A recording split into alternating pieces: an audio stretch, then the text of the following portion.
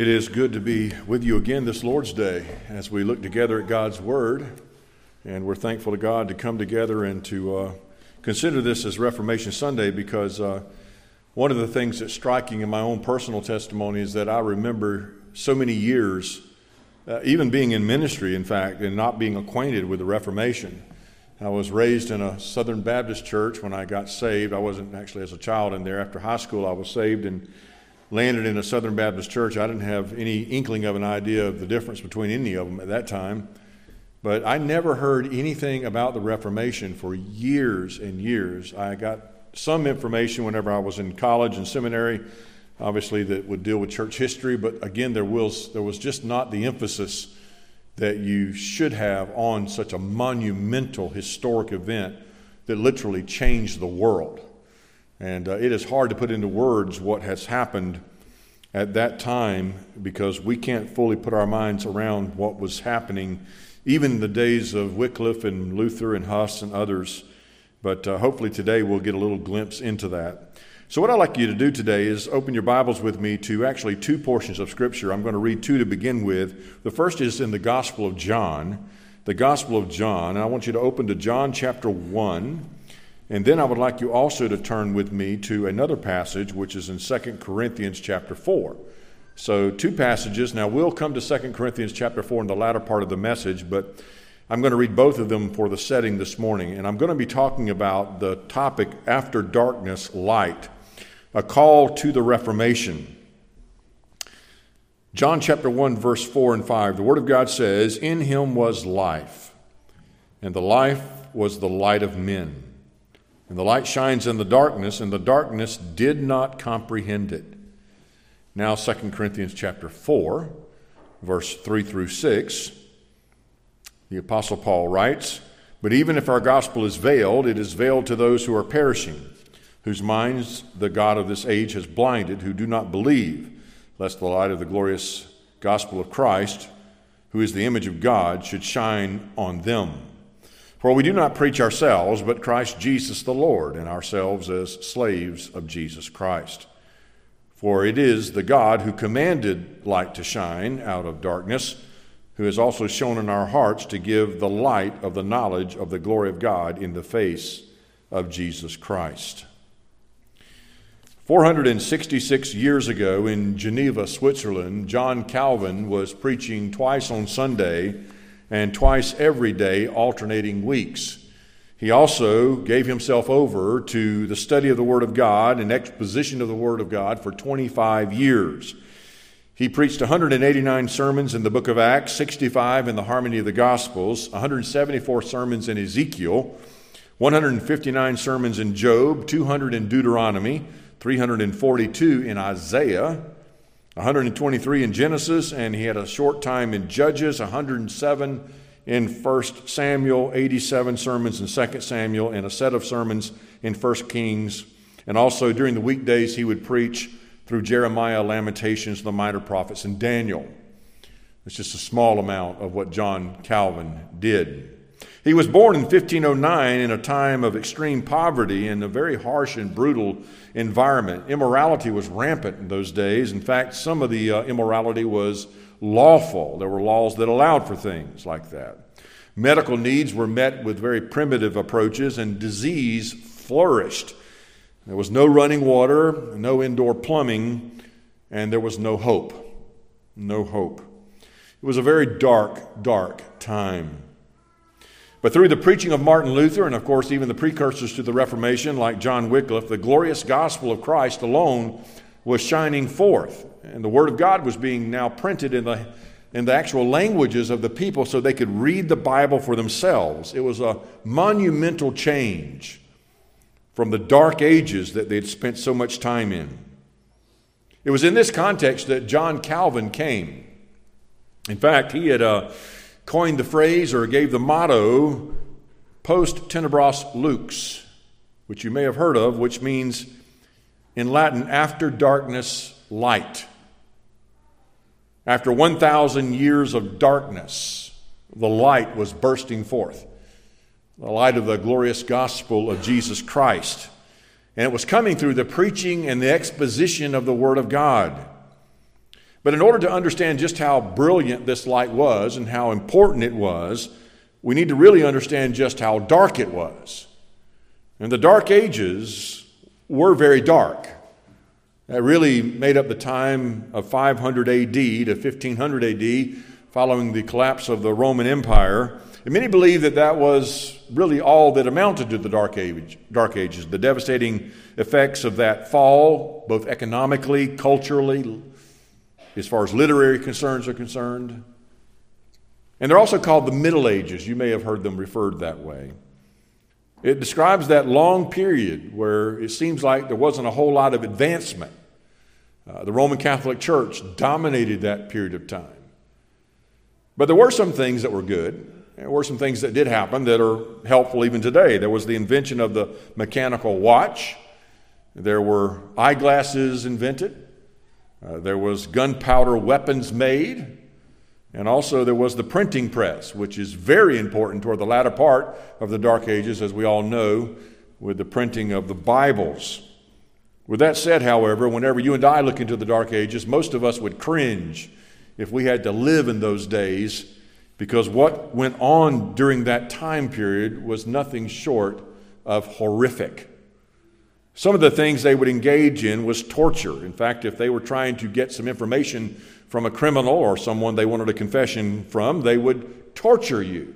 They came up with very, very inventive ways of creating tremendous pain on you for long periods of time, such as one of those that's called the thumb screw, which you would place your finger or your thumb in, and it would just crank down until you finally couldn't stand it any longer, or they would put it on your toes and do the same thing. Extreme executions were also common in those days.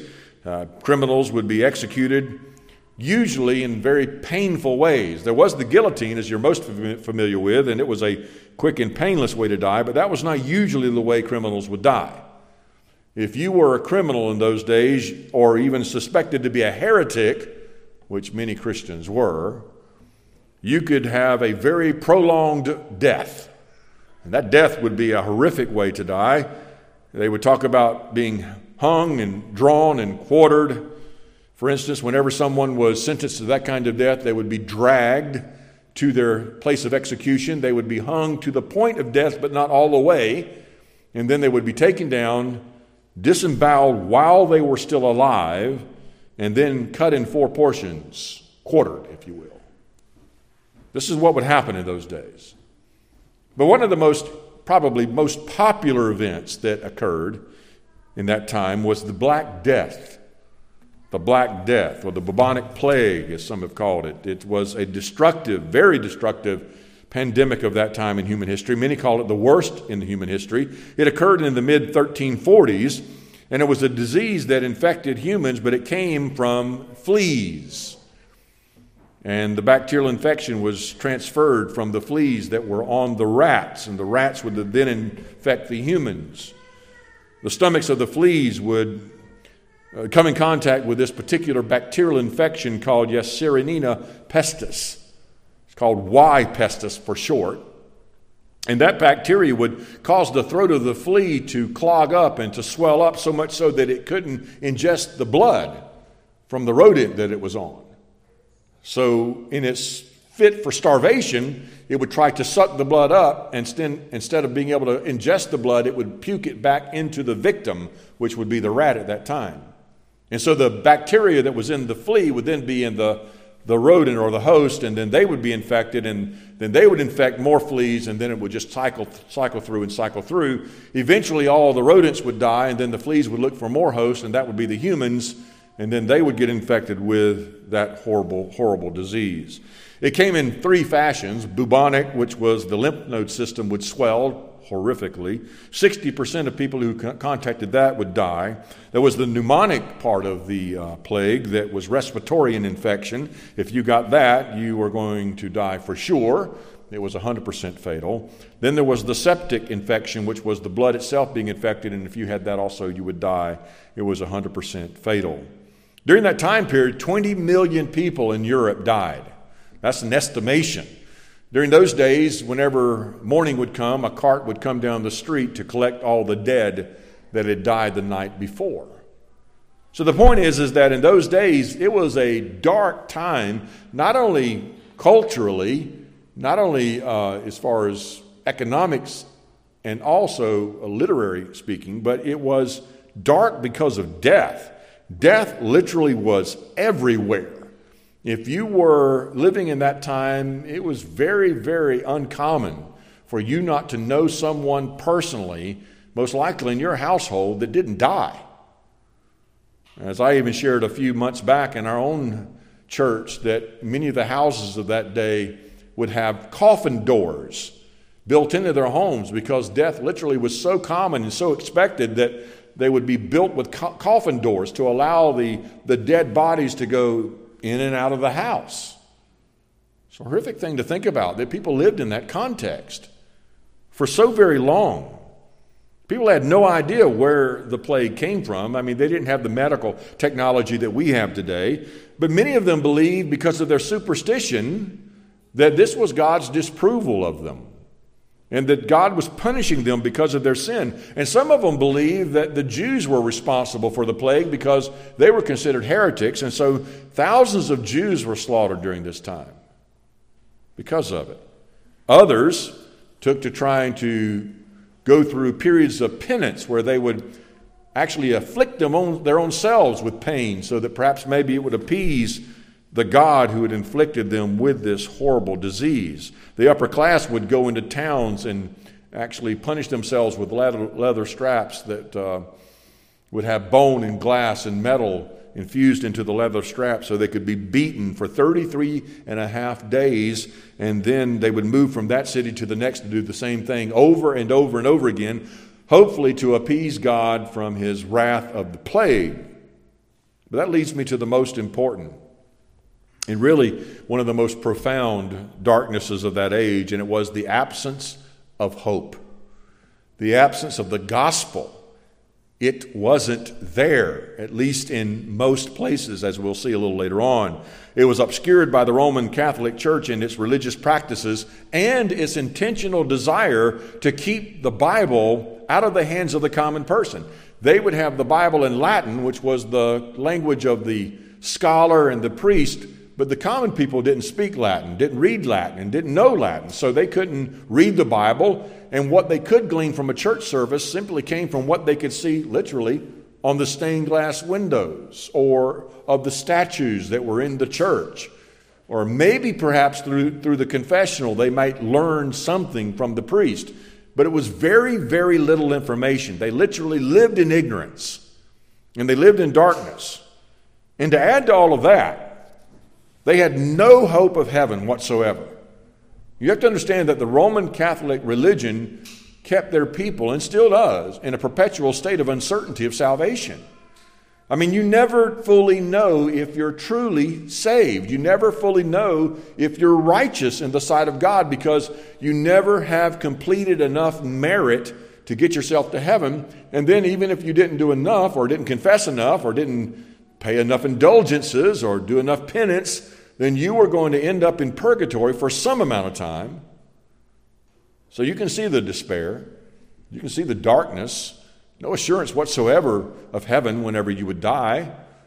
And that was one of the reasons why the sales of indulgences really grew exponentially during that time, because people were so uncertain about their salvation and the forgiveness of their sins that when someone comes along like Tetzel did and said, listen, if you will pay this or pay that, you can pay for the forgiveness of your sins. Or you could pay one large sum and you could pay for all the forgiveness of your sins. You can see why the cash was being doled out. I mean, if you knew that, you would probably pay that too if that were true. And that was the reason why Martin Luther, literally, in that context, living in that setting, hated God. He hated him because of the terror of God that he lived under for so long. It was the justice of God that was just hanging on top of him, that he felt so much even as a priest, and knew that he never could fully satisfy the demands of God. He would go to the confession and he would confess his sin, walk away, and in 30 minutes return only to confess more sin, literally driving the priest nuts for what he was doing. Those were dark days, very dark days. But advance with me now 500 years into the future. Let's come to the year 2022, where we are today. It's dark again. In fact, it's very dark. And there's a need for a bright, bright light. There's a need for the gospel. We are living in a day in which evil has been propelled at an unbelievable rate. You almost feel like your head's spinning, don't you? Whenever you turn the news on or read some new article of what's going on in our culture and our country, you're like, how in the world did we get here so fast? And it seems like it isn't slowing down at all. We're sliding so fast, completely into darkness at breakneck speed, and we're sliding on a very greased platform by the denial of the absolute word of the living God. Let me give you a couple of examples that you are familiar with, so I'm not going to go into great detail of them, but one of the most prominent examples of that in our culture here in America is abortion. Abortion. I mean, abortion really would make the Black Plague look like a cakewalk. I mean, think about it. Here in America right now, we literally torture and dismember and disembowel millions of innocent children in the womb.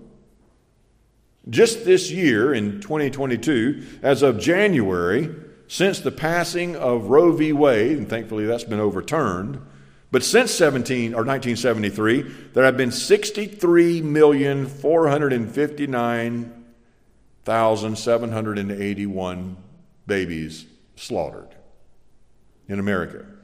To put that in perspective, that's 1,295,000 a year, or 108,000 a month, or 3,597 a day, or it is also the same amount of population of Texas and California together. That's horrendous. Absolutely horrendous. That's just over 49 years, but do you realize that throughout the world right now, every year, there's 73 million children that are slaughtered. Every year. Throughout the world. And think about it like this. The safest place on the planet is supposed to be the mother's womb. Yet we go in surgically and torture that child and slaughter that child. And we think we're no worse, or perhaps maybe we're better than the Dark Ages. And then there's the corruption of the governments. Do I have to even ask you, do you believe your government anymore? I mean, do you believe anything they say at all? Anytime they're talking, I just know they're lying. In fact, John MacArthur said on one occasion that if the government were to tell the truth, it would immediately collapse. It's literally full of lies. Nothing but corruption, immorality, and greed.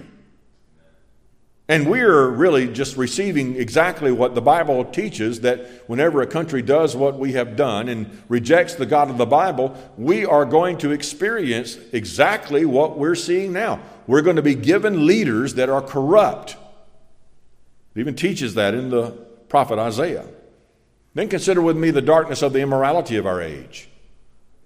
Right is wrong and wrong is right, and 2 + 2 = 5. Fox News now believes it's important to give a woman, or rather a man who believes he's a woman, the ability to have authoritative commentary. And then there's the drag queens that go to the public libraries and give story time to children. There's the hospitals that believe that gender reassignment surgery is normal. We are living in a Corinthian culture on steroids. Not only to add to that, I mean, we live in a time of saturated digital pornography. I mean, we were talking about it even coming up that, you know, it used to be something that you would go down some sleazy aisle to get to, or some bookstore in a dark place, but now everyone has it available on their smartphone, and every possible evil conjecture and idea that can be thought of by the perverted mind is available at a click. And if you think that's not having a devastating effect on our culture and our young people, then you're living in a very, very naive situation. Honestly, I think we all know this. We live in an insane culture. It's astounding how insane it is. But because we have forsaken God and turned from His Word, what should we expect? It should get dark. We've turned away from the light. We've turned the light off. It should not be bright at all. We are living, as MacArthur said just recently at the Puritan Conference, we're not living in a Christian culture. We're not living in a post-Christian culture. He says we're living in a pre-Christian culture. And what he means by that is we're living in the times of Molech and Baal, where there's been no influence of Christianity. And that's so true. I mean, more and more, you notice that. You notice how the people have no conscience of God anymore. It wasn't too many years ago that a preacher could be standing somewhere and someone would curse and they would say, "I'm sorry, pastor. I'm sorry, preacher. I'll watch my mouth." That's not the way it is anymore. It is a culture that has rejected everything that there is about God. And then to add to all of that, you have the mounting and growing hostility against true believers. I was just finishing up some of the details yesterday on this sermon, and I noticed on the news that there was an article that was presented about some protesters that were spotted outside an event where a man was reading the Bible, just reading the Bible. And some of the leftist protesters took the Bible from his hands, tore it into pieces all over the ground, and one of them took a page out of it and ate it. I mean, they hate Christians. Hate them. Like what Paul Washer said, that it's not going to be that you're going to be persecuted because you say you're a Christian. You're not going to be persecuted because you say, "I believe Jesus is God." They don't care about any of that.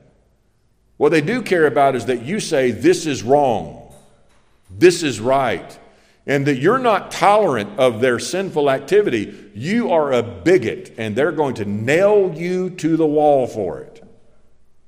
More and more believers are going to lose their jobs.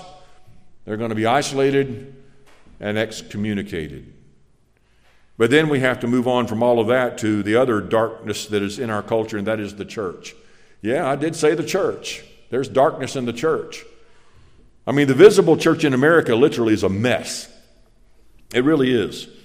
It's doctrinally deficient with zero discernment. Zero discernment. And they most of the time act like the world, worshiping like the world, trying to draw the world by their worship that accommodates all the cultural values. Daily we witness departures from the faith of individuals, of preachers, of churches that have denied the faith that we once considered precious. The great truths of the Reformation, like Mark referred to, really are a distant flicker in most churches. Many of them have no clue what the Reformation is about. No clue. My mom attends a very large Southern Baptist church in Jacksonville, Florida. They have about 2,500 on a Sunday morning. And I was asking her, I said, "Well, what did your pastor say about the Reformation?" She says, "What's the Reformation?" They don't know anything about it. They don't even talk about it. You might say, "Well, that's just history. Why should we talk about it?" Well, folks, we're here today because of it. Our faith exists because of it. We are Protestants, and we're part of those who protest against the Roman Catholic doctrine and dogma and practices, and we stand up against the world and the things of the world and believe in the Bible and trust God's Word. The vast majority of the churches today, evangelical churches, could not explain to you what justification by faith alone is. Much less propitiation. That would be a foreign word. According to Ligonier's 2022 State of Theology survey, the majority of evangelicals today believe that God learns new things and is not immutable. You know what that is? That's Theology 101, and we're missing that. Also, shockingly, the majority of evangelicals believe that man is born innocent and is not affected by the original fall. Or also that the majority of evangelicals believe that God accepts the worship of all religions. And nearly half of the population of evangelicals believe that Jesus was a great teacher, but he wasn't God. And we wonder why the church is in such a mess. To add to that, 37% believe gender identity is a matter of choice. These are evangelicals, professing evangelicals. And 28% believe homosexuality is okay. In that same statement of theology, it said this: the survey reveals that Americans increasingly reject the divine origin and complete accuracy of the Bible, with no enduring plumb line of the absolute truth to conform to. U.S. adults are also increasingly holding to unbiblical worldviews related to human sexuality. In the evangelical sphere, doctrines including the deity of Christ and the exclusivity of Jesus, as well as the inspiration and authority of the Bible, are increasingly being rejected. There's only one way to solve this problem. There's only one way out of this. Only one. And that's Reformation. It's not going to come by another president. It's not going to come by the midterms. It's going to have to be a Reformation. It's just that dark. And literally grows darker every day. The light is dim. It's very dim. We need to go back to those doctrines of the Reformation, and not just go back to them academically and say, well, we believe these things, but to go back to them in the sense that they affect our very lives, daily affect our very lives. I mean, we need men and women of the same caliber of Martin Luther and Calvin and Zwingli and Wycliffe and all the others, John Huss and others, that we could go down list after list after list. And we do forget, by the way, the wives of men like Martin Luther, the wives of men like Charles Haddon Spurgeon. I mean, these ladies who stood behind these men as they stood against the government and the authority of the Roman Catholic religion, or even the liberalism of the Baptist of Charles Spurgeon's day. God praised those women because, listen, they were needed, I grant you. So what are those things we need to go back to? Obviously, sola scriptura, that's missing, isn't it? I mean, that means Scripture alone. Secondly, sola gratia, or sola gratia, which is grace alone. Sola fide, faith alone. Sola Christos, which is Christ alone. And sola Deo Gloria, which is for the glory of God alone. And the point is that all of these are not just simple statements that define the Reformation commitment. These come out of an understanding that the Bible gives us the only true, accurate message for salvation, and that it is only through faith in Christ alone that you and I can be saved by God's grace. It's tragic today that so many in the churches don't even see the importance of that. They don't see the importance of it at all. Well, there's two things I think we need to do in order to bring back, if you will, a Reformation. And we all know, and I know you do, that the Reformations are not man-made. We're talking about a God-made Reformation, as was the case in the Reformation of Martin Luther's day.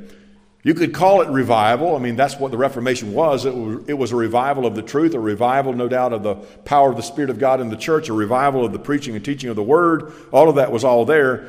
But in order for us to have what they had, we're going to have to go back and do what they did. And the first thing is you need to recognize the problem. They recognized the problem. They saw the darkness. And the problem is the darkness. And it was very dark. When people often think of the Reformation, what often comes to mind is the doctrine of justification by faith alone. And there's nothing wrong with that. The great battle against the Roman Catholic Church was indeed that. There was the fact that they believed that justification or being made righteous came by the merit of the church, or by what you did through the church or the sacraments. It was you and the church that brought salvation. But the Reformation said, no, it's not that at all. Justification by faith comes by faith in Christ alone, apart from works. So it is indeed true that it would be very important to recognize that the Reformation's primary goal was to restore justification by faith alone, apart from works. Some historians see this as the key to understanding the Reformation. In fact, many of the reformers talk of it in glowing terms, and rightly so. Luther himself declared that if you do not believe this, we're in serious trouble, because justification by faith alone is the article upon which the church stands or falls. John Calvin said that justification by faith alone is the main hinge on which religion turns. But it might come as a surprise to you that Martin Luther did not consider sola fide, or faith alone, justification by faith alone, as the primary and most important thing in the Reformation. He did not. What he believed was the most important was grace alone. Grace alone. Why? His point was simple, really. You can't have faith without grace. You can't have Christ without grace. You can't do all to the glory of God without grace. And another way to say that is you can't have the Bible without grace. So what he was doing is driving it back home to the sole need of man, which is grace. Unmerited favor that God has to grant in order for the sinner to be saved. What Martin Luther meant by grace was much more than what we think of. We think of, well, it's a gift, it's unearned, it's not something we work for, and those things are all true. When we think of grace, we probably quote Ephesians 2:8, where it tells us, therefore, by grace you have been saved, not of works, right? We get that, we understand that. But that's not really what he had in mind. He understood that and he did believe that, but that's not what he meant by grace alone. What he meant is the foundational, fundamental beginnings of salvation are by grace of God, or grace alone. This is what brought him to write his book, The Bondage of the Will. And of all the books that he wrote, 50 plus books, he said that The Bondage of the Will was the most important book that he wrote, because it dealt with the very issue that was the heart of the Reformation, he would say, and was the foundational issue that needed to be addressed. He understood that, and he was fully committed to it. And what he would say is this, is that if you don't believe that you need the grace of God to free the will of man to believe, then you don't understand the grace of God and the grace of God alone. And what he was saying is this, is that if you believe that there's one inkling of the movement of man by the freedom of his will to choose Christ apart from God's grace alone, then man gets the glory for what happened here. It's like the modern day view of salvation. God's done everything he possibly can. He sent Jesus to die on the cross because he loves you so very much, and he misses you and he wants a relationship with you, right? And so he did all of that great work, and now he sits up in heaven and he's like, please come, please come, please come. And he's waiting on your will. He's waiting on you to choose. And he's hoping that you will choose.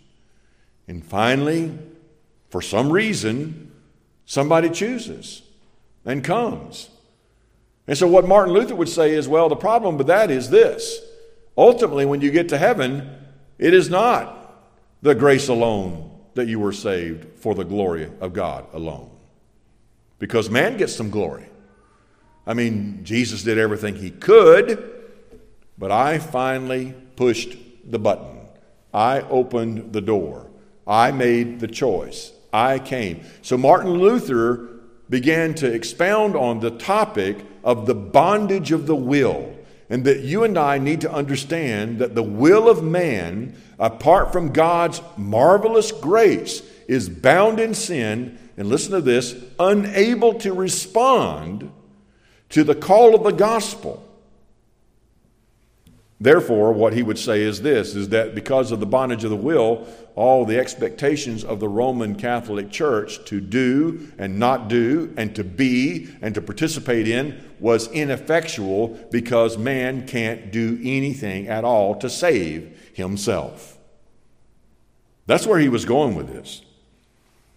B.B. Warfield, the great Princeton theologian, wrote about the bondage of the will. He said this, the bondage of the will is the embodiment of Luther's Reformation conceptions, the nearest to systematic statement of them that he ever made. It is the first exposition of the fundamental ideas of the Reformation in a comprehensive presentation. It is therefore, in a true sense, the manifesto of the Reformation. The point is like we said, it's not justification by faith alone that was the manifesto. It is indeed the bondage of the will. The bondage of the will.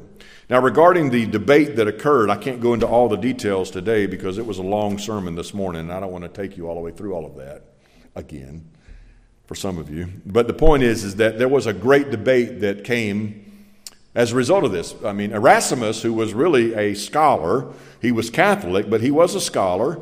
He was considered one of the greatest scholars of that time. He was responding to Martin Luther's teachings about the bondage of the will, and he wrote his book called The Freedom of the Will. He was on the opposite side. And he believed that a man could choose of his own abilities, if you will, to come to Christ, or, if you will, to advance toward eternal life. In his own words, he defines free will this way. It is, and I quote, the power of the human will by which a man can apply himself to the things which lead to eternal salvation or turn away from them. He said this, that the power of free choice was damaged but not destroyed in the fall. He would go on later to say that the will cannot be powerless. Because after all, God commands us to do these things and exhorts us to do certain things and warns us not to do certain things. So why would there be all the admonitions and all the warnings and all the commands if we can't do it? And he would say the will can't be powerless. It must have some ability. He went on to say in his own writings, the will is puny and it may require some assistance from God. But the will can contribute, he said. It can contribute. It's extremely small, he admitted, and exceedingly trivial, but nevertheless, it's real. Martin Luther would say, no. Because if there's anything at all that man does that he gets credit for, God doesn't get all the glory. And if it is anything that man does that he has any part in whatsoever that can be accredited to him, then it's not by grace alone. You see his point? And he drives this home over and over again. If you've ever read the writings of Erasmus and Luther and they're debating back and forth, in some ways we would consider it rude today. They called each other names. On one occasion, Martin Luther talked about, of all the books that I have read, yours is one of them, talking about Erasmus, that I will not use for toilet paper. I mean, that's the way they talked. And they were very, very straightforward. And he considered Erasmus, yes, a worthy opponent, and he was a scholar, but he also believed that Erasmus thought the whole doctrine of the bondage of the will was one of those peripheral things that we should just be over at some table somewhere discussing, and that it really didn't have any effect on the church or Christianity or salvation at all. That's just one of those topics that's a secondary issue. Martin Luther said, no, that's not true. He said it's not only not a secondary issue, it is the issue. It is the issue. Because it's defining whether or not God gets all the glory or whether man gets the glory. Now, in our day and age, I think we know this, in our day and age, we live in a time where men and women today in churches believe in the unlimited autonomy of the free will of man. That man can do anything he wants to do, free of any influence whatsoever. R.C. Sproul calls it the humanist view of the will. He said, sadly, it's what really occupies the church nowadays. And whenever you begin to address the free will in some circles and you say that you don't believe man has a free will, and that's a loaded term, and I'll explain it in a few moments, but when you say that, man, all kind of hostility mounts. You'd think you attack some god somewhere. Oh my goodness, you can attack anything you want to, but don't tell me I don't have a free will. Well, Martin Luther would tell you don't. John Calvin would tell you don't. Jonathan Edwards would tell you don't. And I'll go as far as to say this, Jesus will tell you don't. How do we explain this? Well, I can't go into all the details. You can read those books for yourself, and I would encourage you to go through them. Most importantly, we'll go through some scriptures because they are most important. Luther himself was straightforward on this. He said this, we are by nature children of wrath. By nature, what he meant by that, by nature we are sinners deserving of the wrath of God. And he said we are slaves to sin and slaves to Satan. And it is only by God's unmerited favor whereby man will have any ability whatsoever to please God. Otherwise, he has no freedom whatsoever. Now, one of the things that is often brought up whenever you bring this up up is that people say, well, if you say that, then what you're telling me is that we're all robots and we have no choice in anything whatsoever. And we're just, whatever God determines is what God determines, and we are just, we have no free will or whatever, and we're robots. Well, Luther would reject that. He actually wouldn't believe that. He would tell you that he believes that you do have the ability to make a choice. And there's a big difference here, because every single human on this planet, whether saved or lost, has the ability to make choices.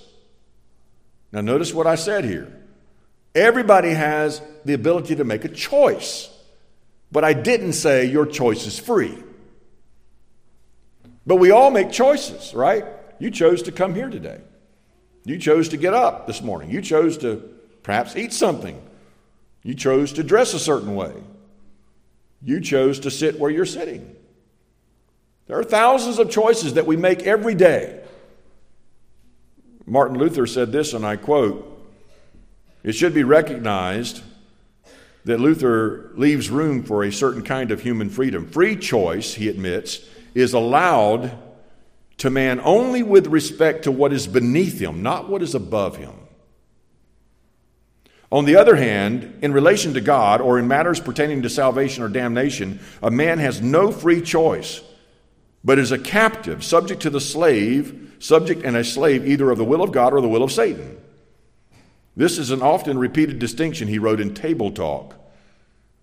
We are not able to do anything that is good," as I'm quoting Luther here, "we are not able to do anything that is good in divine matters. He that will maintain that man's will is free, or is able to do or work anything in a spiritual case, be they ever so small, denies Christ. Yet I confess," he says, "mankind has free will, but only to milk cows and to build houses." And all he meant by that is, look, we have the ability to do a lot of things in our choice, right, that have no effect on our spirituality or our access to God. But when it comes to you and I accessing God, choosing Christ, following Him, we don't have that ability on our own. We don't have that. John Calvin said it this way: if you mean by free will that man has the ability to choose what he wants, then of course fallen man has a free will. Now if you listen to his statement there, you'll get what he means. He says, if you mean by free will that man has the ability to choose whatever he wants, then of course fallen man has a free will. And that is the key. He went on to say, but if we mean that fallen man, or man in his fallen state, has the power or the moral ability to choose righteousness, then free will has gone way too far, and free will will be too grandiose a term to apply to fallen man. And what he's telling us is this, is that you are free to do whatever you want. The question is, what do you want? What defines that, right? And Jonathan Edwards, probably the greatest work ever written on this, and it's entitled The Freedom of the Will. If you want to read one that you can spend some time on to get some help with it, read Jonathan Edwards' work. The Bondage of the Will of Martin Luther, excellent, obviously. John Calvin's works are great on it, but Jonathan Edwards probably trumps all of them. Brilliant, brilliant mind. He talked about this, and I'm going to sum up what the entire book says, okay, in just a few statements. I'm going to take the entire arguments of Jonathan Edwards, and this has nothing to do with my intelligence, okay? That guy's brilliant. But I sum it up this way. All that he said, you are free to choose, but your choice isn't free. You're free to choose whatever you want, but your choice isn't free. There's not a single choice that any of us made here today that wasn't influenced by something. And the strongest inclination of your heart at that given moment is what determines your choice. You know, it is whatever you have the strongest desire for at that very moment is what's going to determine your choice. So there is no such thing as we talk about today, free will, because free will means that, as the humanists would believe, that there's nothing external or internal that manipulates or causes me or influences my decision. I'm just a free, autonomous being, and I can do whatever I want to do regardless of the influences. That's not what the Bible teaches, and frankly, that's not even what logic teaches. And what Jonathan Edwards was saying is this: you can do whatever you want to do, but the issue is, what is it that you want to do, and why do you do what you want to do? Because of your nature. Because of your nature. He made a distinction between natural ability and moral ability. This is key. We have natural abilities and we have moral abilities. And our natural ability is this. We all have the ability to think. We all have the ability to reason. We all have the ability to stand up, to sit down, to sing, not to sing, to eat, not to eat, to go spend time with a friend or a relative or a loved one. We have all of those natural abilities to do those things, but we cannot fly like a bird. All right, and I don't mean in a plane. I'm talking about like a bird flies. Jump off the building and flutter your arms and you're flying off. But you can't do that. You can try it, but I can guarantee you, because I know your nature well enough and your natural abilities, you're not going to fly. You're going to fall. And then you can't swim like a fish in the ocean and breathe the water the way a fish does. You don't have gills, right?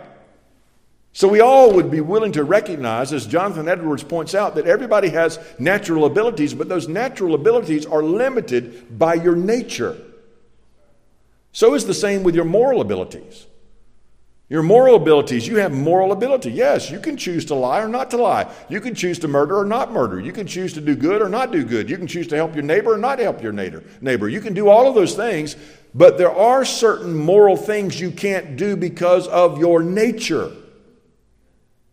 And your nature defines that for you. It fences it, if you will. It stops you from going so far. And one of the things you can't do because of your moral inability is you can't do what is right perfectly all the time. You will always sin until the Lord returns. Why? Because you have a nature. This, as Martin Luther said, bent toward sin, bent toward evil. You come out of the womb sinning, right? None of us in here who have children had to teach our children to do wrong. None of us did. It comes natural. Why? Because that's our nature. That's what we do. We do it very natural. What we have to teach is to do the opposite of that, which is to do good and to obey. And whenever it comes to obeying God and His Word from a genuine heart of worship, the only way that can happen is by God's grace. That's the only way that can happen. The Bible's very clear on that. Now, we know what Martin Luther says, we know what John Calvin says, we know what Jonathan Edwards says, but they're not the authority. They're helpful, but they're not the authority. The only authority that we can really claim that should move us one way or the other is the Word of the living God. And like I told you before, not only do these men support the ideology or the idea that there is the bondage of the will, but Jesus Himself did. Paul the Apostle did. And we have to go to the other sola of the Reformation to find that, and that's the sola scriptura. We have to go through the Bible alone to find out this truth. So let's turn again to John 1, if you're still there. In John 1, we start there. I'm going to go through a couple of passages with you today, and just to help you to see this. In John 1, verse 4 and 5, there's a lot in this text, but we'll just highlight a couple of things. John 1, verse 4, in Him was life, referring to Christ. In Christ was life. And by the way, the word was there should not be understood in the sense of was, and he doesn't have it now. This is what they call an imperfect verb of eimi, which means that in Him was continually in the past life. He's talking about His eternal nature is the idea. In Christ was life, and the life was the light of men. The life of Christ, the perfect life of Christ, is the light of men. It is the truth of God being revealed to men. It says in verse 18 of the same chapter that Jesus Christ is the exegesis of God. In other words, if you want to know God, look at Jesus. If you want to understand God, look at Jesus. If you want to see how God responds, what He thinks, how He acts, look at Jesus. He is the exegesis. He is the sermon. He is the expository sermon of who God is. That's John 1:18. But here in this text, notice what it says in verse 5. And the light shines in the darkness, and the darkness did not comprehend it. Now, some translations you probably have the word overtake. The Greek word katalambano, very popular word in the New Testament. It's a compound word. It has lambano, which means to receive, and the word kata in front of it, which intensifies it. But what's interesting about this word is it can be translated overtake, or it can be translated to understand or to grasp. And the only way you know how it is to be understood is by its context. Now, some commentators take the view, and some translators have taken the view, that in verse 5, what is meant by this is the light shines in the darkness, and the darkness did not overtake it. In other words, it's like the idea of you being in a dark room, and then someone sets a candle up here lit. The darkness can't overtake the light. The light is going to go forth no matter what. Now, that's true. I'll agree with you with that. In fact, the revelation of Christ on this planet, darkness can't stop it. It's not stoppable, right? No matter how dark it gets. But I personally believe that that's not what John has in mind here. I believe he has the other definition in mind, as is translated by the Authorized Version, which is comprehend or understand. And the reason why I say that is it seems like the context supports that. Now, verse 9 says of the same chapter, that was the true light, which gives light to every man coming into the world. So here we're talking about the light of understanding going into the man's mind, if you will. Verse 10, he was in the world, and the world was made through him, and the world did not know him. Again, there's the idea of understanding him. And then also in verse 11, he came to his own, and his own did not receive him. This idea of receiving, understanding, knowing seems to flow right with the whole word, katalambano. And the point I'm trying to bring to your attention is this, is that the light comes into the world, and listen to this, the world of lost men don't understand it. Okay, we're not talking about whether or not they're smart enough. The greatest of PhDs cannot understand this. John 3, turn there for a moment. John 3:19. It says this, and this is the condemnation, or this is the judgment. John 3:19. That the light has come into the world, same light he's talking about, Christ and the revelation of truth in Christ. And men loved darkness rather than light because their deeds were evil. For everyone practicing evil, listen to this, hates the light and does not come to the light lest his deeds should be exposed. You know what he's telling us there? He's telling us exactly what Jonathan Edwards said. That men do exactly what they want to do. And they don't want to come to Christ because they love their sin. And they don't want their sin exposed. That's why you and I get into a whole lot of trouble when we as believers start pointing those things out. People don't like that. You are the Christ, if you will, in the world. You are the body of Christ. And when you start saying, this is wrong, you need to repent, then you're pointing out their sin. You're the light that just showed up, and they hate it.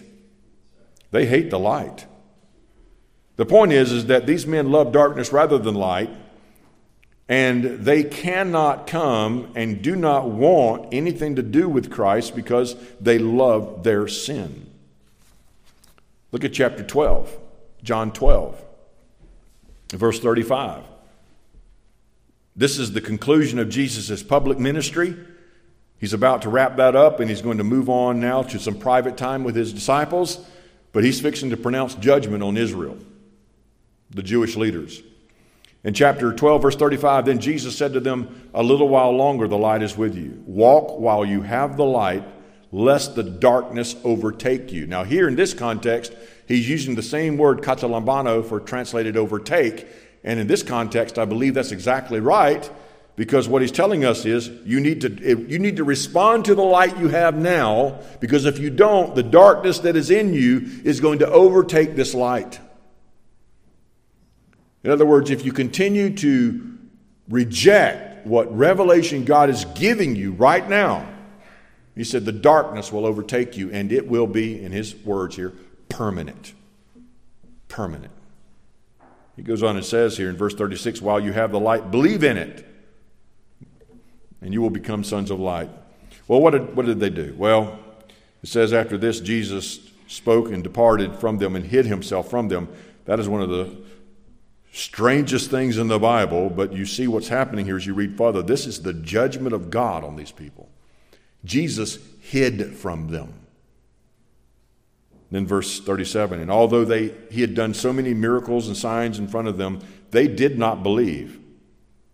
This is a fulfillment of prophecy according to verse 38. Then verse 39 says, therefore they could not believe, because Isaiah said again, he has blinded their eyes and hardened their hearts, lest they should come and believe and see, and lest they should understand with their hearts and turn. Here's the context of a group of people, literally, that cannot believe, cannot see, cannot understand. They don't have the ability to. God has literally abandoned them. Abandoned them. Now this here is severe, permanent, eternal judgment on these Jews here. Okay? But the same condition resides in the sinner. And I'll show you what I mean. A couple of verses that you know well, and I'll just read them to you. 1 Corinthians 2:14 says, the natural man does not receive the things of the Spirit of God, for they are foolishness to him, nor can he know them, because they are spiritually discerned. The word can is the Greek word dunamis. It means ability. It's the word we get dynamite from, or power. And the point is that the natural lost man does not receive the things of the Spirit of God. And the reason why he does not receive the things of the Spirit of God, according to this verse, is he cannot know them. It's outside his ability. You see, he doesn't have the ability to know this. Let me show you another one. Look at John 8. You're in John, right? Turn to John 8. Gospel of John, chapter 8, verse 42. John chapter 8, verse 42. Verse 42 says, Jesus talking to the Jews again, if God were your Father, you would love me, for I proceeded forth and came from God. Nor have I come of myself, but he sent me. Then he asked this question, verse 43, why do you not understand my speech? Now Jesus would know why, right? Surely he would. Well, he does, because he answers it. Verse 43, why do you not understand my speech? Listen to this, because you are not able to listen to my word. He did not say because you are unwilling. No. He says you're not able. This is an ability problem. This is a nature problem. You don't have the ability to hear. Why? Look at verse 47. He who is of God hears God's words. Therefore, you do not hear because you're not of God. You don't have the ability to hear because you're not of God. Your ears are not open. Someone could be speaking to you all day long and calling on you to repent and turn from your sin and embrace Christ, but you can't hear it. You can't hear it. Here's another one, Romans 8, verse 7. It says, because the carnal mind is enmity against God, or the fleshly lost mind is hostile against God, for it is not subject to the law of God, here it is, nor indeed can it be. It's not possible. It's against the natural ability and the moral ability of man. He can't do it.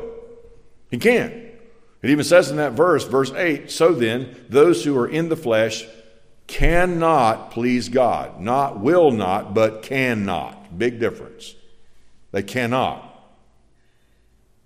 Now, Paul talked about this in a different way in Ephesians 2. You know this. He says in Ephesians 2:1 and following that we were dead in our trespasses and sins. And there are people who will like to do all kind of hermeneutical gymnastics to get around that.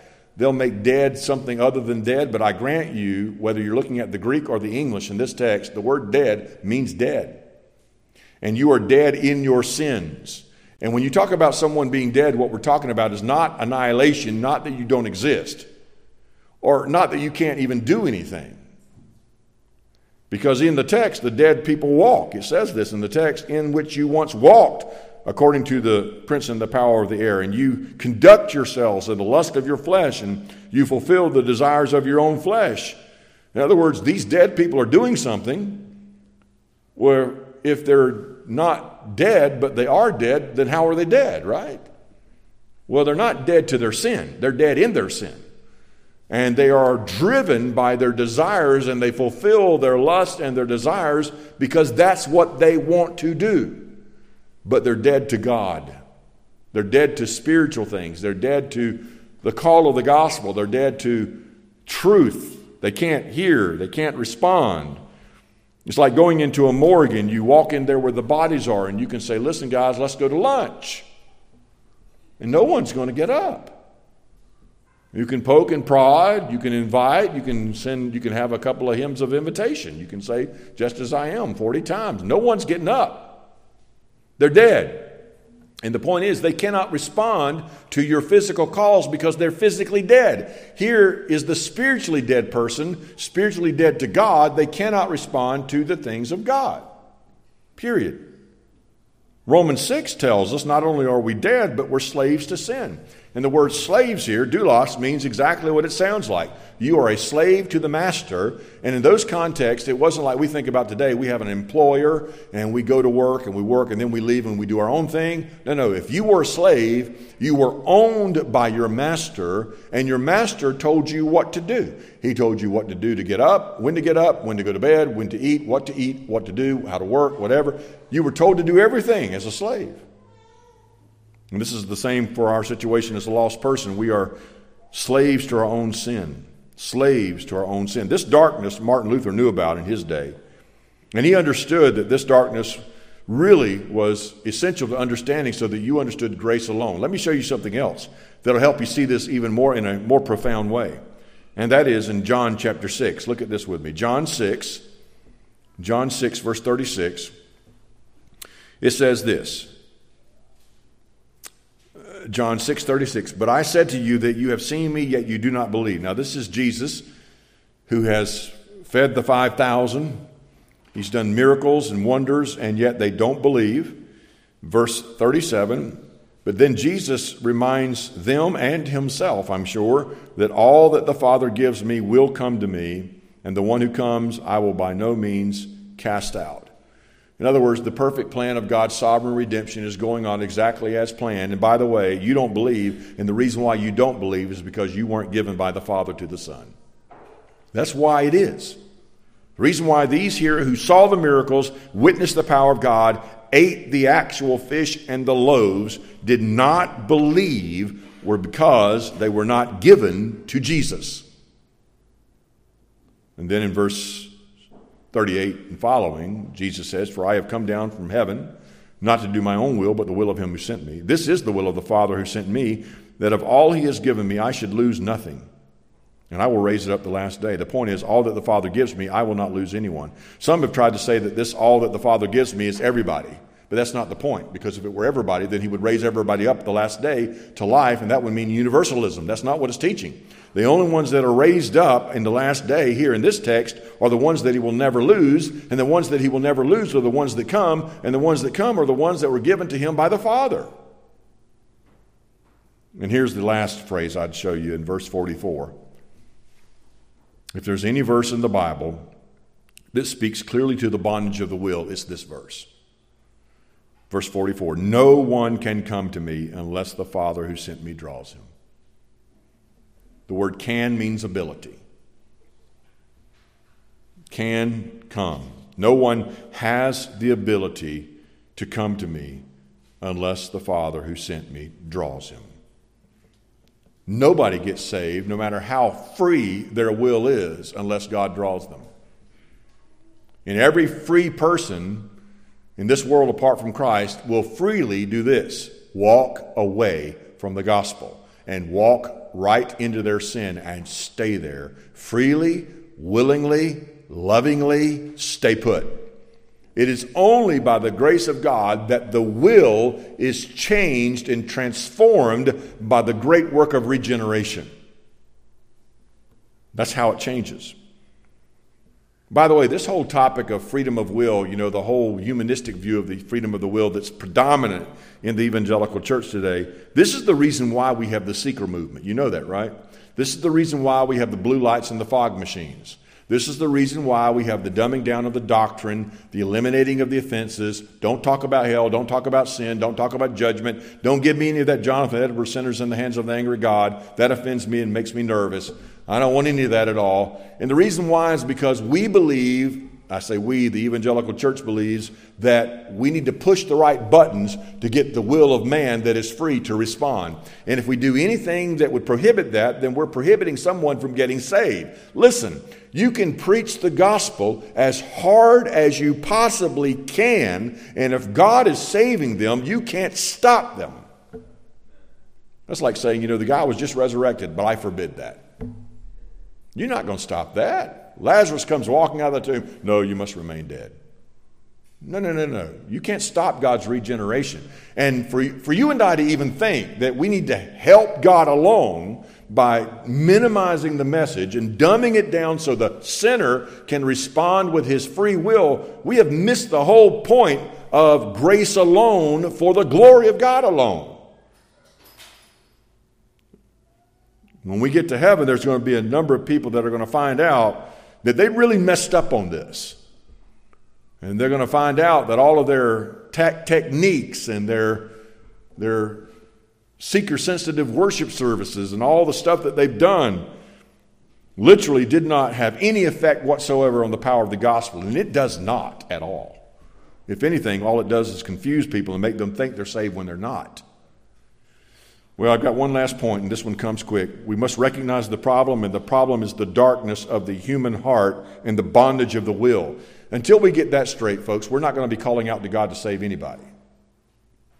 It's kind of like this. People talk about, we don't pray for the lost enough. Well, I wonder why we don't pray as much as we should. The reason why is because we really don't believe they're in bondage as much as they are. We think they just need a little encouragement. But what they need is a supernatural act of God, and if God doesn't act, they're not coming. So you and I need to be praying. Because the only thing that's going to change this is God's work, not us. So we move from the problem and recognizing the problem to the return to the power, returning to the power. I told you the dark ages were dark, and they were. The human heart is darker, as Martin Luther correctly identified. And there is a great need for a bright light to penetrate the human heart that is dark so that it can be overcome and that a true reformation can happen and that men and women can be saved. And the gospel will go forth as long as it's clearly preached and not compromised and watered down, and God can use that message of Christ to create faith. That's what He's chosen to do. I don't know if you've ever asked this question. With the dark ages, where was God in the dark ages? It seems like, you have the early church, the church fathers, and we have a couple other incidences. The Roman Empire collapses. We go into the dark time. And then we don't hear anything about the gospel again until Martin Luther or John Wycliffe shows up. And it's been dark for 1,000 years, and some have asked the question, well, where was God? Was there anybody getting saved? Was there any light anywhere? Was God's grace extended anywhere during those dark days? And in fact, yes. I don't know if you know this, but Martin Luther was not the first reformer. And John Wycliffe was not the first morning star. There actually was another one that nobody talks about. I've asked a number of people, even today in our church, have you ever heard of this person or heard of these people? He said, no, I've never heard of them in my whole life. Some of you may have, and you're blessed if you have. But 300 years before Martin Luther even came on the scene, there was a man who appeared on the scene in the city of Lyon, southeast France. He was already publicly protesting the practices of the Roman Catholic Church. These were strong tremors that were going to bring about eventually the earthquake of the Reformation. He began to address these issues and to launch what we would know today as the very beginnings, the precursors of the Reformation, and his name was Peter Waldo. Peter, we don't know for sure if his name was Peter. We don't know that until 150 years after his death, that was his name. The word Waldo comes from the Latin Valdez or Valdez.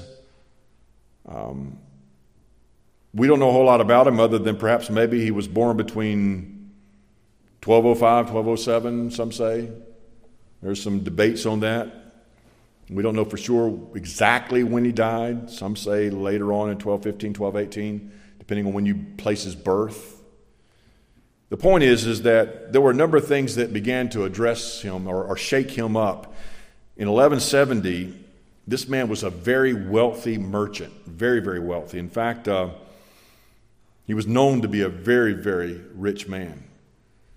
He had a wife and 2 daughters, lots of property.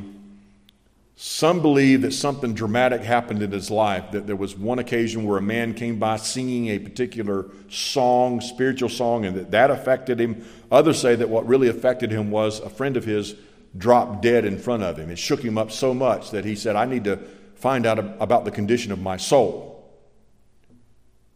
Most amazingly, because of the wealth that the man had, he hired 2 people to translate the Bible out of the Latin Vulgate into French. Now, this is before John Wycliffe. So he has the money to hire some translators. They get the Latin Vulgate. They translate it into French so that he can read the Bible. He starts to read the Bible, and now he's even shook up more. He wants to know how it is that he can be saved and his soul can be saved. He goes to his priest, because he's still Roman Catholic at this time. He goes to his priest, and the priest points out a verse in Luke 11:22. One thing you still lack, sell all that you have and distribute to the poor, and you will have treasure in heaven, and come and follow me. You know what he did? Gave up all of his riches, gave up all of his wealth, supplied his wife and his 2 children with enough to live on, left everything he had, and became a preacher in the streets to the poor people. He began to preach, and people were saved, most of them poor, in the streets. They became the followers of Waldo, or some called them the poor of Lyon. The movement spread, more and more were saved. Eventually they were known as the Waldensians. These people were amazing, because whenever you read about their history, right at the very beginning of that, they were primarily Roman Catholic. But as they began to learn the Scripture and learn what God's Word said, they began to stand against the practices and the doctrines of the Roman Catholic Church. So much so, let me tell you a couple of their beliefs. They believed that the Scripture alone is the authority. They rejected any other mediator between God and man other than Jesus Christ. So Mary wasn't a part of it. They rejected the doctrine that only the priest could hear the confessions, that this was something every believer could do. They rejected purgatory and rejected indulgences and the prayers for the dead. They believed that the Scripture only sanctioned 2 sacraments, baptism and the Lord's Supper. They rejected the church's emphasis on fasting and feast days and eating restrictions. They rejected the priestly and monastic caste system, and they rejected veneration of the relics and pilgrimages and the uses of holy water. They rejected the Pope's claim to authority over earthly rulers, and they eventually rejected apostolic succession of the Pope. Now, as a result of this, you shouldn't be surprised, they were persecuted, and persecuted immensely.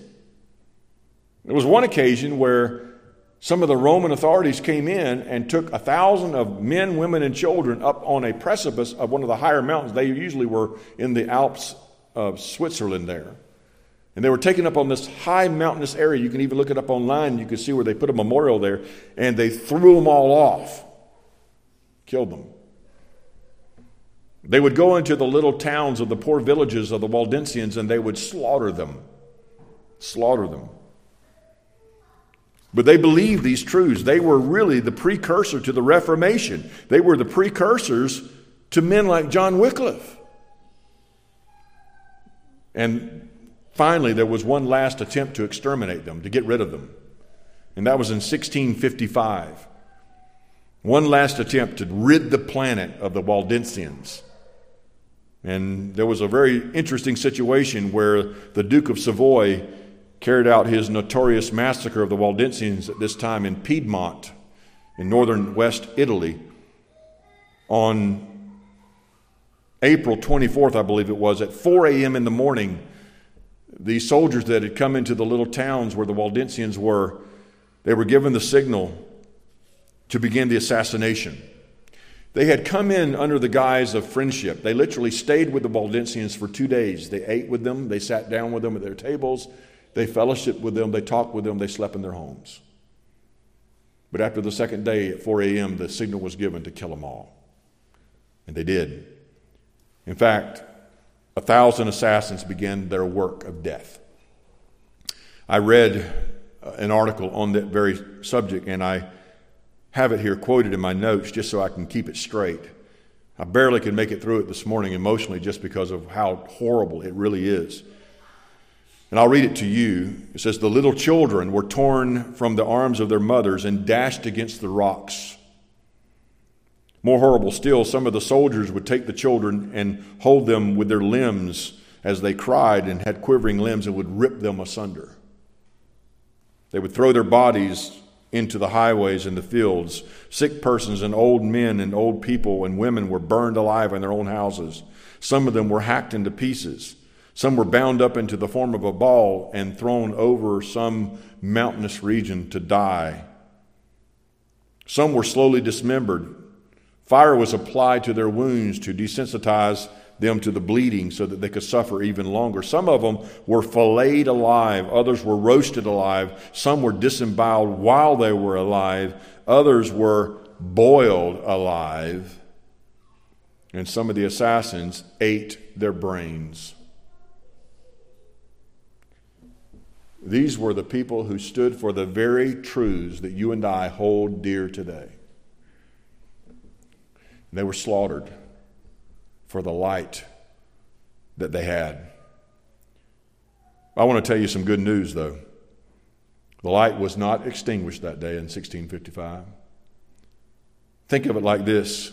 Whenever the assassins came in to get rid of the Waldensians one last time, in 1655, the Puritans had already been in America for 35 years.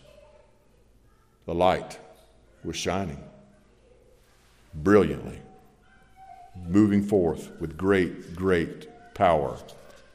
One last verse and one last quote.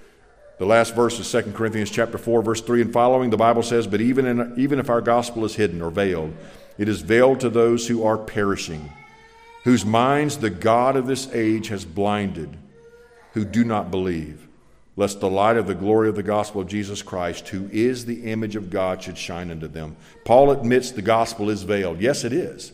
It is hidden. It's hidden to the ones who are unbelieving and perishing. But he says, we don't preach ourselves. We preach Jesus Christ. He says, for it is God who commanded light to shine out of darkness. He's going back to the act of creation, that this is a creative act where God literally takes a very dark universe and he speaks forth and light comes. He compares that to the act of saving. This is what God does in regeneration.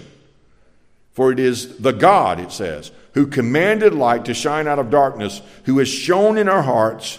He's shone in our hearts, just as he did in creation, to give the light of the knowledge of the glory of God in the face of Jesus Christ. This, as MacArthur rightly states, is a sovereign work of God of creation. Of creation. Listen, you know the truth today because God created light in you. He gave you the light. He opened your heart to the truth. Charles Wesley wrote a great hymn. Some believe he was obviously Wesleyan, Arminian, but he most likely was a closet Calvinist. The reason why we say that is because this verse is as straight up and down Reformed as it gets. Listen to this verse that he wrote. Long my imprisoned spirit lay, fast bound in sin and nature's night. Thine eye diffused a quickening ray. I woke, the dungeon flamed with light. My chains fell off. My heart was free. I rose, went forth, and followed thee. That's what happened to every one of us who know Christ. Amen? Folks, that's the heart of the Reformation. And that's what it's going to take for a Reformation to occur here. Let's pray together. Our Father, we thank you for this time together. Lord, what a beautiful truth. We're amazed that you would take a sinner like us and save us. We're no better than anyone else in this world. We're not closer to you in any way because of our own righteousness. But Lord, you have brought us close through your Son. We thank you for your love for us from eternity past. We thank you, Lord God, for setting your love on us, having known perfectly everything that we would do, say, and be. And Lord God, I thank you for sending Jesus Christ, who is the perfect sacrifice, who died a complete and perfect death on the cross to satisfy your justice. and lived a perfect, righteous life in obedience to all of the law, so that we could be made righteous in your sight by his righteousness, and that we could be forgiven of our sin and taken to heaven.